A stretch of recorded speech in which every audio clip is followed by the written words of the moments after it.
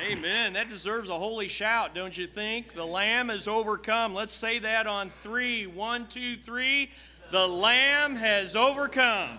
Amen. Amen. Well, let's hear from the risen King. Take your Bibles, if you would, and stand as we hear God speak to us through His Word. If you need a Bible, take a Pew Bible, and you can turn to page 657, because we're going to be reading 1 Corinthians chapter 1, 18 through 25.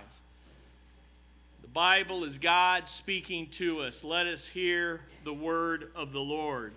1 Corinthians 1, 18 through 25.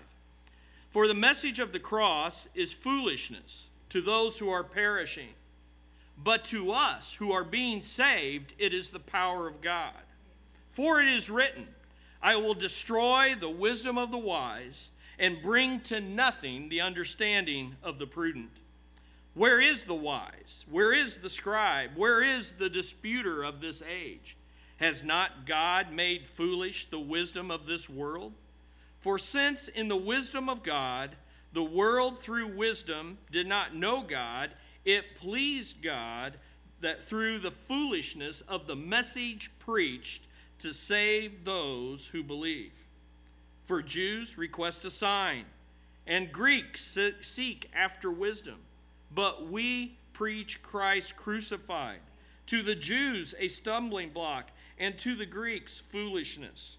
But to those who are called, both Jews and Greeks, Christ, the power of God and the wisdom of God. Because the foolishness of God is wiser than men, and the weakness of God is stronger than men.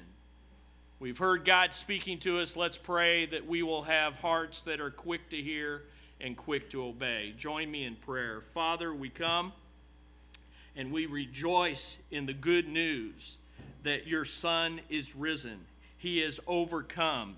He is risen and glorified and lifted high. And it's in His name that we ask that you would open our hearts to not only hear, but to obey that which we are about to hear. May you speak through your Spirit, through your word, through our pastor. May you speak to hearts who are confused, who are guilty, who are scared, who are worried, who are anxious.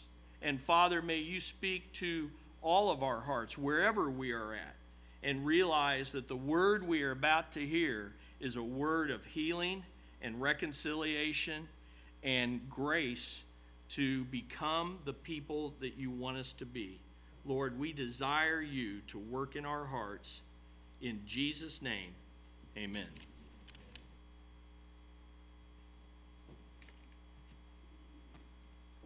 Today is Easter, and billions of people all over the world are celebrating the resurrection of Jesus Christ. And if you're waiting for a bigger celebration, there is none. Easter is the defining moment in all history. In fact, the death and resurrection of Jesus Christ is so significant that history now is split into two categories: before Christ and after Christ. And now billions of people have committed their lives to following Jesus and proclaiming the good news of the gospel. This morning, I invite you to focus with me on the cross of Jesus Christ. As Hebrews chapter 12, verse 2 says, let us fix our eyes on Jesus, who endured the cross, scorning its shame. This symbol of bloody torture and execution has become the most prominent icon in the history of the world. And even today, it is fairly common to see people wearing a cross. Some people wear a cross around their neck as jewelry.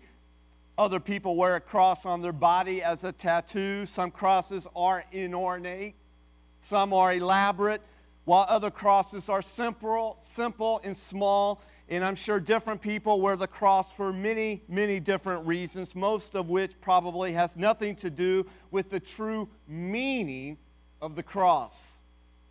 So this morning, I want us to consider for the next few minutes here the power of the cross of Jesus Christ. And here's what we discover. I invite you to follow along in your notes. There's an insert in your bulletin. You're welcome to pull that out and take notes, follow along, or just follow on the screen behind me. But the cross is the supreme dividing line of all humanity. It's the dividing line between those who are perishing and those who are being saved. The ancient world divided humanity in terms of Romans and barbarians, between Jews and Gentiles, between slaves and free, between rich and poor. But the Apostle Paul sets forth the only dividing line that matters. Those who are perishing and those who are being saved. And Paul says the dividing line between these two groups is the very message of the cross here in 1 Corinthians chapter 1, verse 18. Listen to it again. For the message of the cross is foolishness to those who are perishing, but to us who are being saved, it is the power of God. Let's stop here for a moment and just ponder this dividing line with a question. And that question is simply this: which side of the cross are you on?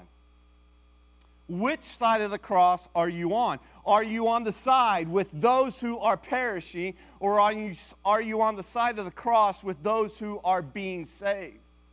Now, I don't know of anything that divides humanity more completely into two different groups than the cross of Jesus Christ. And Paul emphasizes that God's wisdom is revealed primarily in the message of the cross, but not everyone sees this.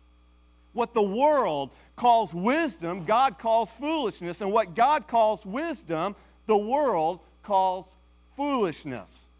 And so I want you to notice with me here the power of the cross in three simple truths here from this passage of Scripture in which Pastor Chris read for us. Notice, number one, the first truth is the world is offended by the cross. The world is offended by the cross. Paul now divides the world, or what he says as those who are perishing, into two other groups, two subgroups, if you will, which basically represents everyone who is offended by this cross that Jesus died on.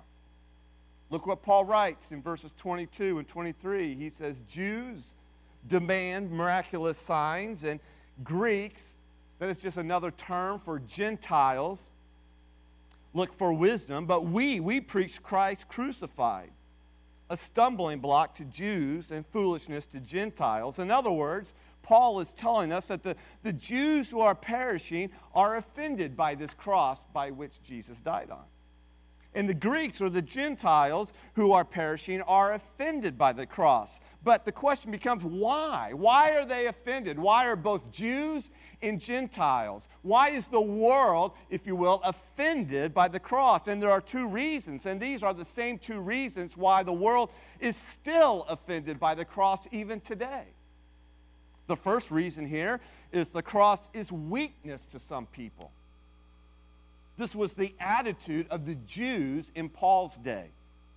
The Jews, quote, stumbled at the cross because most of them were looking for power. The Jews in Paul's day were looking for glory. And dying on a cross doesn't look like power, does it? It doesn't look like glory. It looks more like failure. When somebody is crucified on a cross, it looks like defeat. It looks like weakness. And so in history, Israel, the nation of Israel, God's chosen people, they had been attacked by numerous powers, and they were often humiliated by occupying forces.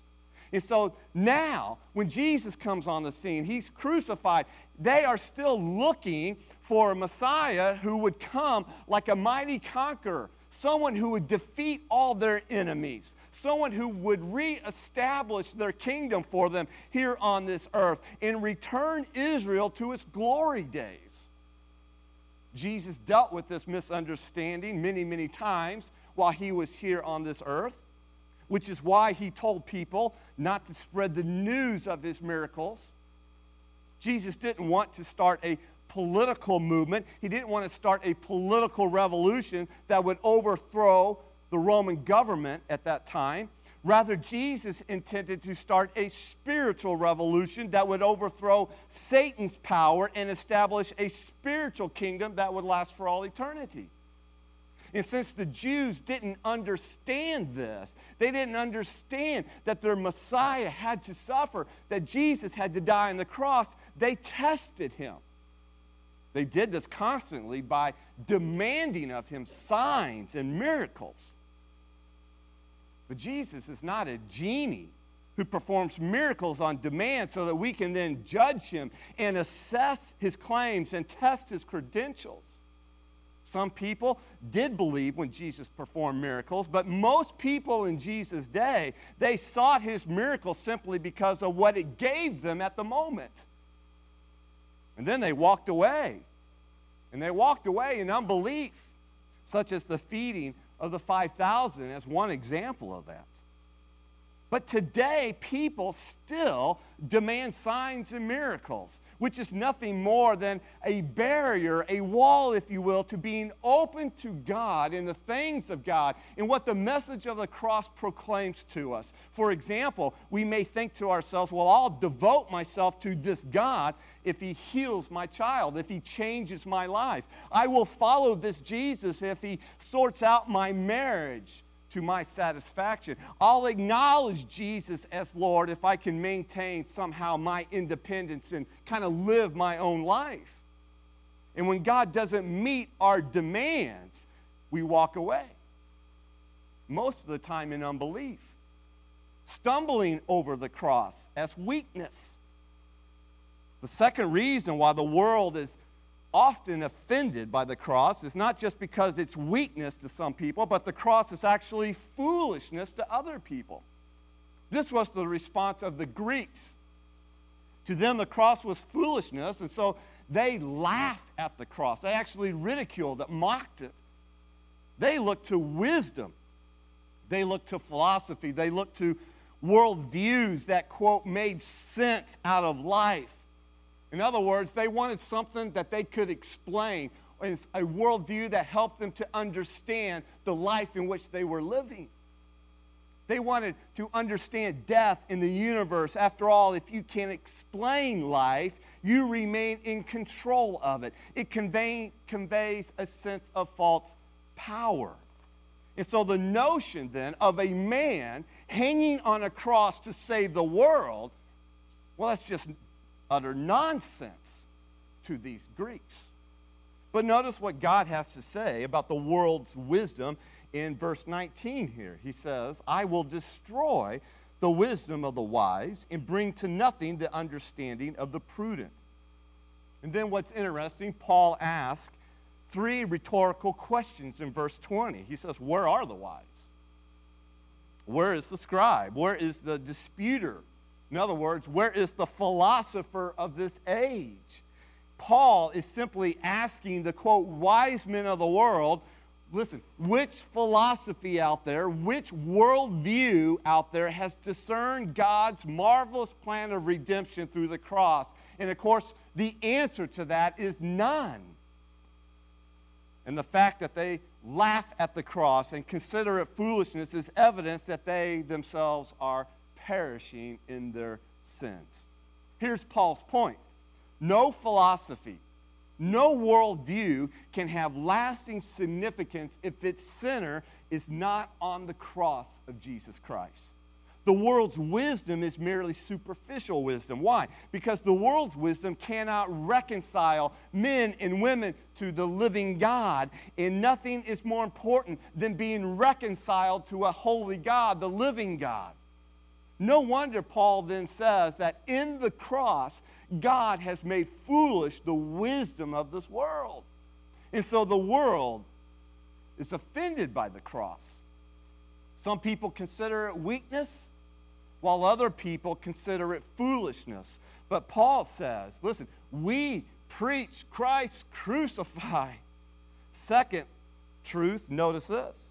The world is not only offended, but the world is judged by the cross. The cross is God's supreme word of condemnation to those who do not believe in the message of Jesus Christ. Paul called those who dismiss the cross as foolishness. He says to them, those who are perishing. That's his description.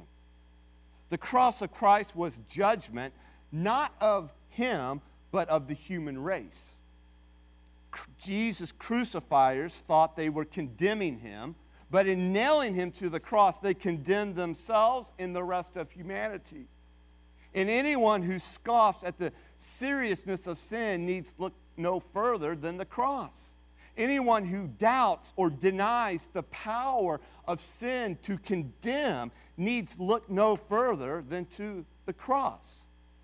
What sin did to Jesus Christ on the cross is an illustration of what sin will do to us if we refuse to believe in him for our salvation. Listen, sin was judged fully at the cross, and there is no other remedy to deal with our sin. We live in a culture, though, that doesn't like to acknowledge sin. In fact, I would go so far as to say we live in a culture nowadays that refuses to acknowledge sin, refuses to even admit it about ourselves. We want to excuse sin, often deny it, minimize it, but the cross strips away all the veneers that we try to add to kind of hide the reality of our sinfulness. When we see Jesus Christ on the cross as our substitute, it reveals God's holy horror of sin. Written across the bleeding, broken body of Jesus as he became our substitute, our sin bearer, is God's word of judgment in Ezekiel 18:20, the soul who sins shall die. And so the cross of Jesus Christ, it shows our complete inability to save ourselves. The cross, in other words, strikes at the very heart of our pride. You see, the cross announces in letters dripped in blood that you cannot save yourself. Only God can save you from your sins. And no truth is harder to accept than this truth. It teaches us that there is nothing that we contribute to our salvation except our sin. And so when Jesus died on the cross, he didn't die alone. Do you remember who died with him? There were two thieves on either side. We often focus on the third thief who cried out, "Remember me, Lord, when you come into your kingdom." And we know that that man, the thief on the cross, one of them, was saved because Jesus told him, "Today you will be with me where? In paradise." But don't forget that there was another man hanging beside Jesus on his cross, and he cursed the Son of God, and he died. That man died in his sins. Think about it. The cross that saved one damned the other. The world is offended by the cross, and the world is judged by the cross. But there is also hope. In fact, there is salvation in the cross. Notice the third truth here. The world is saved by the cross. I'm so glad the Bible doesn't put a period on a sentence before its time. The first half of verse 18 here speaks of judgment. But do not miss the second half of verse 18. It says, "For the message of the cross is foolishness to those who are perishing, but to those who are being saved, it is the very power of God." And so what people call foolishness, God actually ordains as the instrument of our salvation. What men mock, God raises up as the only means of salvation. Later on, Paul would write in verses 24 and 25, "But to those who are called, both Jews and Greeks, Christ the power of God and the wisdom of God. Because the foolishness of God is wiser than men, and the weakness of God is stronger than men." Do you see what Paul is saying here in these words? He's saying that when you look at the cross of Jesus Christ, we see the very thing that the Jews and the Greeks were seeking but didn't know where to look. You see, the Jews, they wanted to see God's power displayed. And the Greeks, they thirsted for wisdom. And God's word says, in essence, look at the cross and see God's power in the cross. See God's wisdom displayed in the seeming foolishness of a Savior hanging in weakness and suffering on the cross. Do you want to see God's power at work in your own life?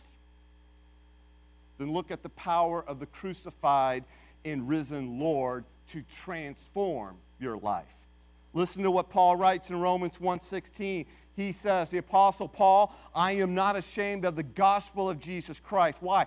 For it is the power of God to salvation to everyone who believes, for the Jew first and also for the Greeks. In other words, to all peoples.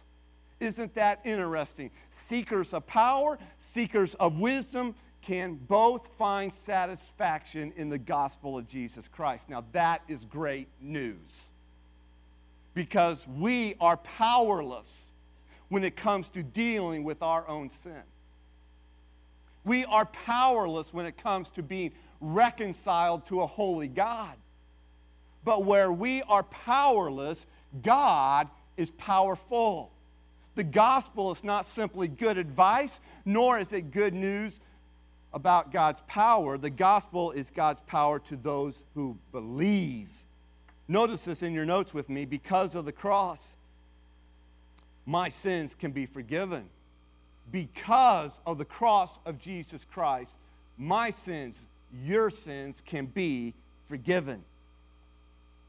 The Apostle Paul tells us in Colossians 2:13 and 14, He, that is Jesus, forgave us all our sins, having canceled the written code with its regulations that was against us and that stood opposed to us. He took it away, nailing it to the cross, God did. There is nothing except your sin that stands between you and God. Our sin causes a great barrier between us and God. But when Jesus died on the cross, He became our sin barrier who paid the penalty for our sins. And so now our sins can be forgiven, and we can now be reconciled to a holy God. We can have a relationship with God through His Son, Jesus Christ, because of His work on the cross and the power of His resurrection. Because of this cross, which the world mocks, which the world scoffs at, listen, we can be forgiven of our sins. Because of the cross, number 2, my life can be transformed. Radically transformed. Listen, the cross has the power not only to forgive us of our sins, but to transform our lives. And that's good news for all of us. This means through the power of the cross, sinful habits can be overcome. Negative attitudes can be reversed. Strained relationships can be restored. Poor personality traits can be refined, and temptations can be resisted. I love what the Bible says in 2 Corinthians 5:17. Therefore, if anyone is in Christ, he is a new creation. Old things have passed away. Behold, all things have become new. And so because of this cross that Jesus died on for us, listen, my sins can be forgiven. My life can be transformed. And then number 3, my hope can be eternal life. John 3:16, perhaps the most famous verse in all the Bible. Most of you could probably quote it from memory. It simply says, for God so loved the world that He gave His only begotten Son, that whoever believes in Him should not what? Perish, but have what? Everlasting life. When we read this verse, we may wonder if whoever really means whoever. And the answer is yes. When Paul says Jews and Greeks or Gentiles. That means anyone can be saved and have eternal life. In other words, Christ's death on the cross is for all peoples. No gender or tribe or language or nation is excluded from God's salvation in Jesus Christ. Some of you still may be wondering, but can God save me? You don't know my past. You don't know what I've done. Are my sins too great to be saved by the power of the cross? Listen, there is no sinner here who has ever lived or will ever live that Christ's work on the cross is not sufficient to save them from their sins. I like what the late Pastor Adrian Rogers used to say, there is no one too good to be saved and no one too bad to be saved. It's rather interesting to read John chapter 3, which we find this most famous of all verses, John 3:16, to read that chapter and to read John chapter 4 together. In John chapter 3, you find this story of Nicodemus. And in John chapter 4, you find the story of the woman at the well. Nicodemus was a very well-respected leader and teacher in Israel. He was at the top of the social ladder. He was a religious leader, and if you would look at Nicodemus' life, you would think, that is a good man. That is a moral man. But then you go to chapter 4 of John, and you would find the story of this woman at the well. And this woman at the well was a hated half-breed Samaritan who was a 5-time loser in her marriage. In other words, when you look at the life of this woman at the well, you would think to herself, that is a sinner bar none. She's the worst of the worst.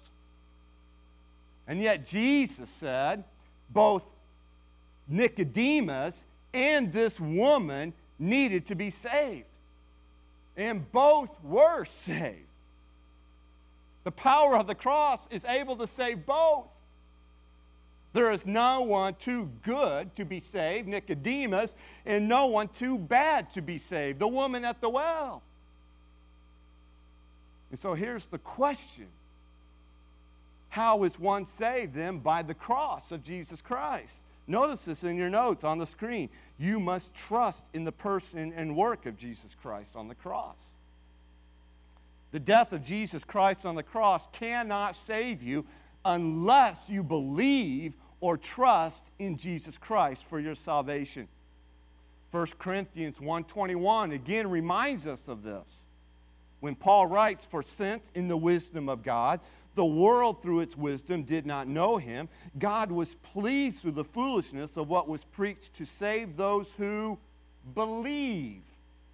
Ephesians 2:8 and 9. There the Apostle Paul tells us, "For by grace you have been saved through faith, in that not of yourself." Why? It is the gift of God, not of works, lest anyone should boast. And then, of course, again in John 3:16, "For God so loved the world that he gave his only begotten Son, that whoever" what? "Believes in him should not perish but have everlasting life." And so salvation depends on trusting Jesus Christ by faith. It's more than just believing facts about Jesus. Listen, lots of people do that. There are many people who acknowledge that Jesus walked on this earth. Even the demons believe in Jesus, the Bible tells us, but they are not saved. And so to trust in Jesus Christ means to rely completely upon him for your salvation and not on yourself.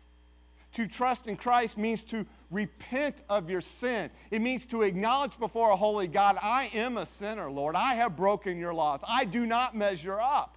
And there is nothing within me that can do so. I confess that to you, God." And then by faith to receive the righteousness of Jesus Christ to save you. You say, well, how do I do that? How do I receive the righteousness of Jesus Christ that is available to me? by faith.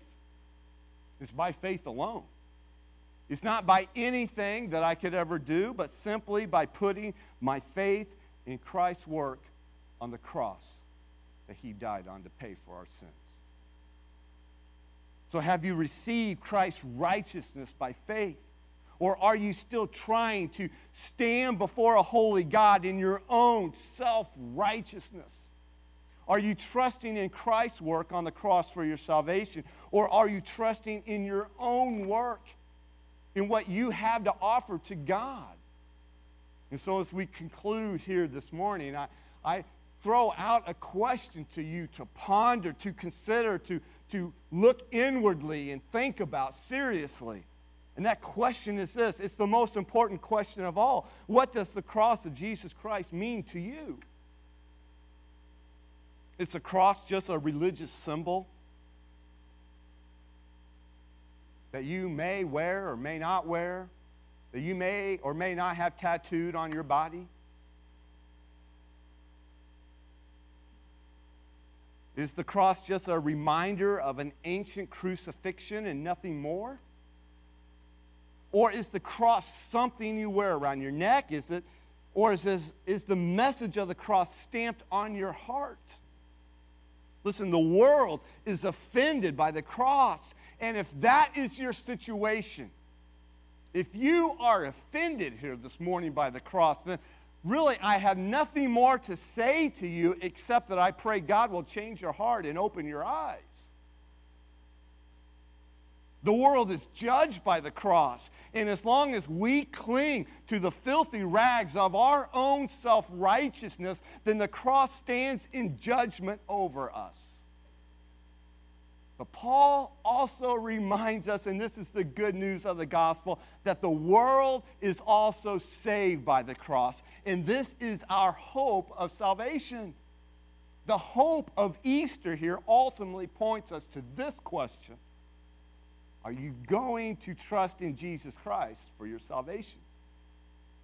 Are you going to believe in Jesus for your eternal life in the forgiveness of your sins?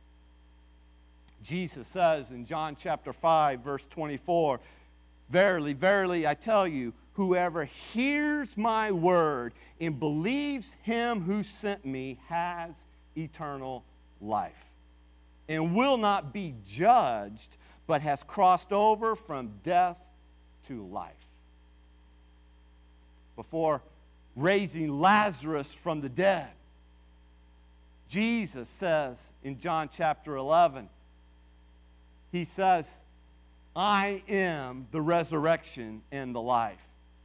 And the one who believes in me will live, even though they die. And whoever lives by believing in me will never die." And then he asks this heart-penetrating question, do you believe this? On this Resurrection Sunday, that is the ultimate question for you to ask yourself. Do you believe this?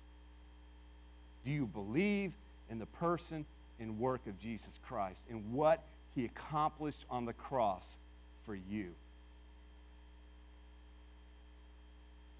Let's pray. And as we prepare for our response time, we said at the beginning that the cross is the supreme dividing line of all humanity. And so again, which side of the cross are you on? Those who are perishing or those who are being saved? How do you receive God's gift of salvation? Again, is by repenting of your sin and asking for the forgiveness of your sin and the gift of eternal life. And I pray that you will do just that if you have yet. I pray that you will run to the cross as your only hope of salvation and that you would put your faith and trust in Jesus Christ. This response time is an opportunity to do just that. The praise team's going to sing a chorus, and right where you're seated, and you can cry out to God. You can pray to receive salvation in Jesus Christ. There's even a prayer there in the bottom of your notes that you can utilize as a sample prayer. Of course, you can always pray in your own words.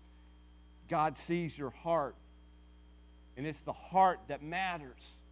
Are you willing to humble yourself and confess your sins before Him and cry out in need of a Savior, Jesus Christ?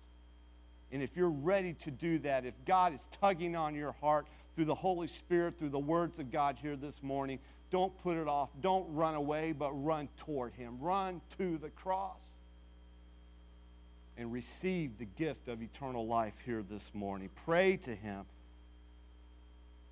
in your seat. Our Heavenly Father, may your Holy Spirit draw men and women to your Savior.